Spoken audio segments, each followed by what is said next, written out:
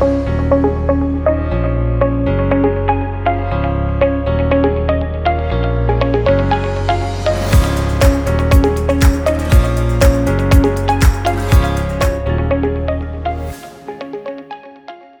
my dear friends, and welcome to the Cornerstone Podcast presented by Global Grace Ministries. I am Francis Wesso, and I'm excited you are taking the time to listen to our podcast. This is the second episode of the series Understanding Timings and Seasons. In our last episode, we talked about how it is crucial for us to follow the guidance of the Holy Spirit to make sure every major decision in our lives is on time with the plans of God for our lives. We also spoke about how God made everything beautiful in its time, and since we want our lives to be beautiful, we must work within God's timing. Today we will try to cover as much as possible about what the Bible tells us regarding the seasons of our lives.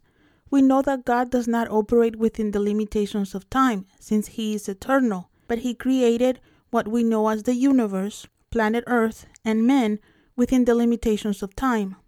Go with me to the book of Genesis. We are going to read chapter 8 and verse 22. But before I read it, I gotta tell you that today I felt like reading from the New Living Translation, or the NLT.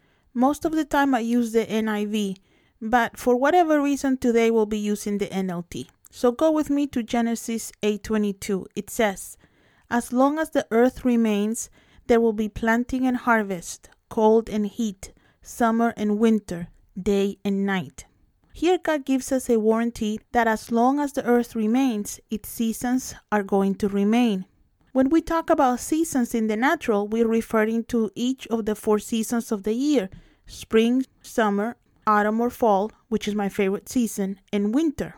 They are marked by particular weather patterns and daylight hours, which is the result of Earth changing position with regards to the sun. But since we not only live in the natural world, but also in the spirit world, we need to understand that there are also seasons in the spirit. As we discussed last week, the spiritual seasons are different from natural seasons because they are not directed by Earth's position regarding the sun, but by God's plan for us.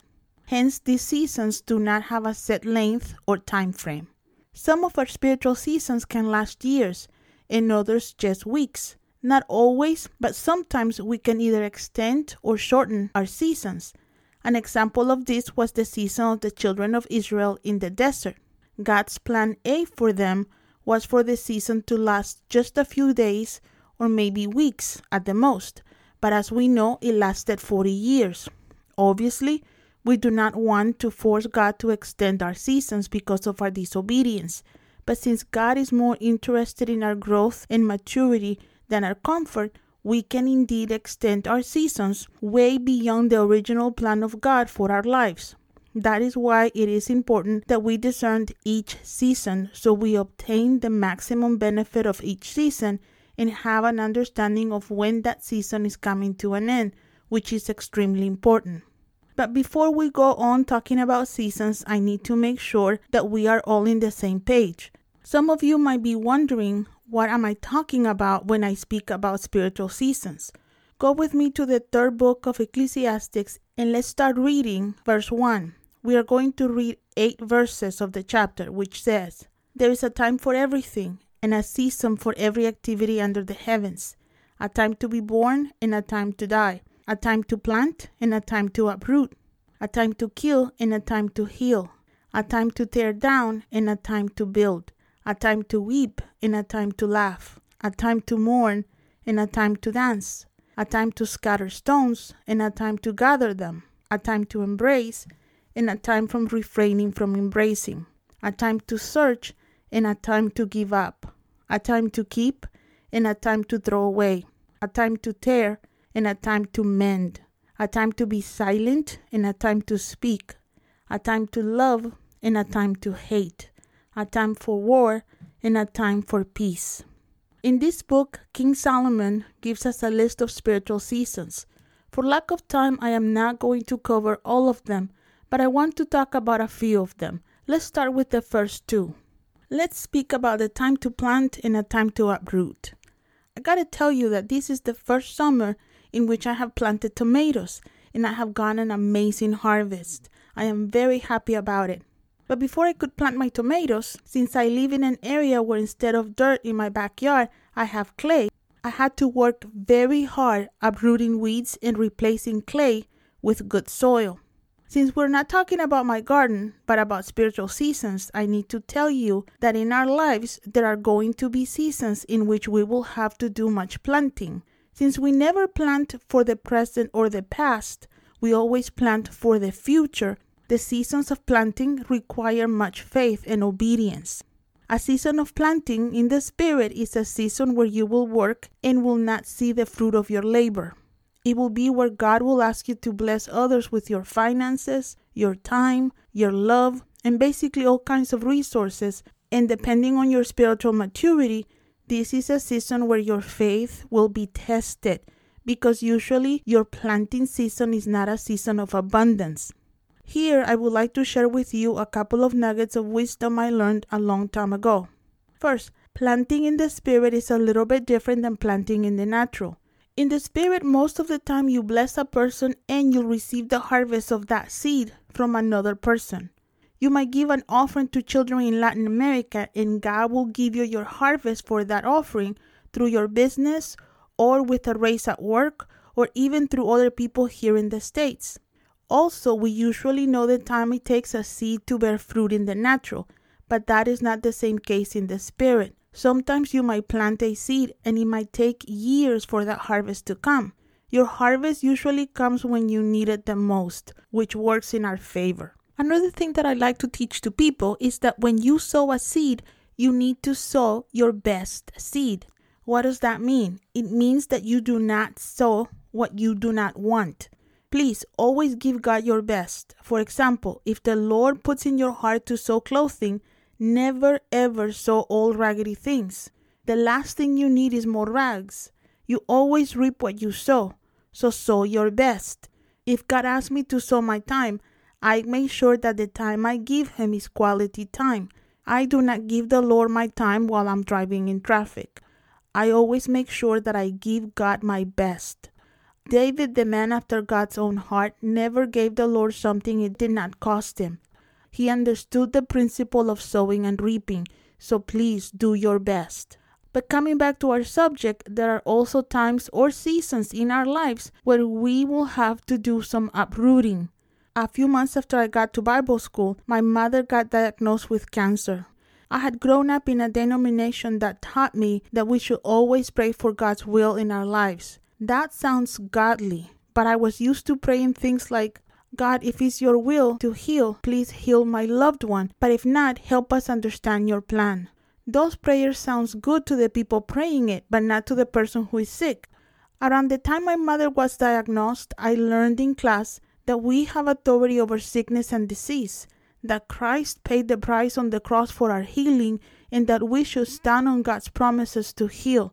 My entire family prayed that way, and God healed my mother. That was only the beginning of my season of uprooting all kinds of erroneous teachings I had received in the denomination in which I grew up. I got to tell you, it was a hard time for me. It was hard to change because I had grown up with so much religion. But when that season was finally over, I was able to live in freedom. I've had a few more seasons like that throughout my life where God has uprooted my ways of thinking and has forced me to grow up. And my prayer is that He never stops doing that. I do not want to get stagnant in my knowledge of God. It is possible that you might be in a similar situation where the Holy Spirit is opening your eyes to freedom of religion.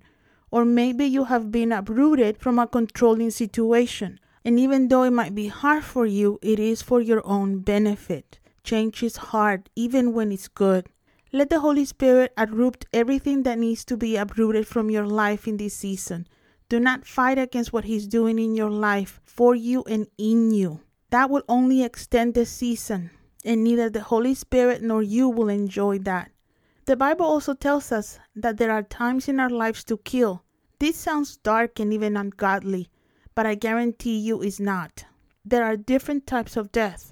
Catherine Kuhlman used to say, I've died 1,000 deaths, talking about the transformation that the Holy Spirit had done in her life in order to be His vessel. Child of God, you and I will also go through seasons of death. Remember that the psalmist tells us that even though we walk through the valley of shadow of death, we shall not fear evil, for he is with us.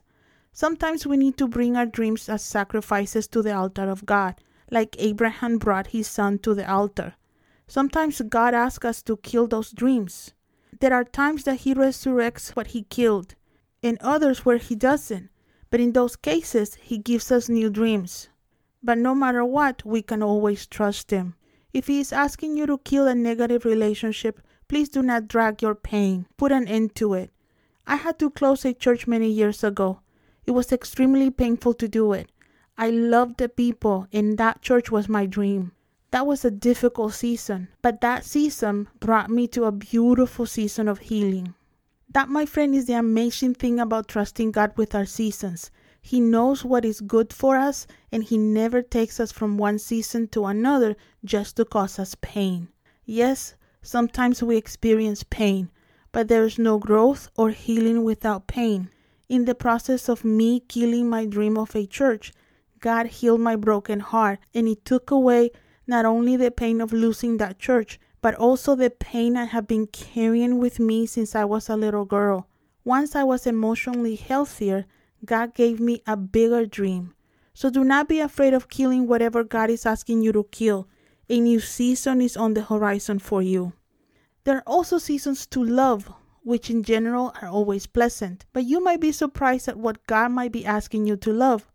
Some of you might feel stuck because God has asked you to love people who are hard to love. Do not forget that God asks us to love our enemies. So please do not confuse a season because it does not look like what you expected. I have a friend who got sent to a church that was full of very difficult people. She had nothing in common with them and could not understand why God had sent her there. In her words, to serve them was like trying to hug porcupines all day long. It was very painful, but God asked her to love them.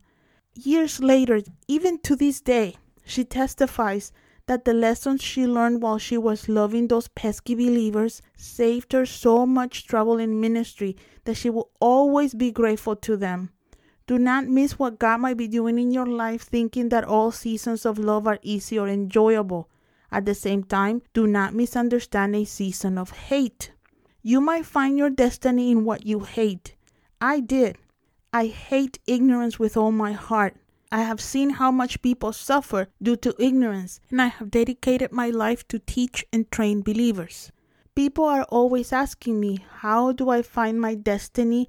And I'm always telling them that we find our destinies in our passions.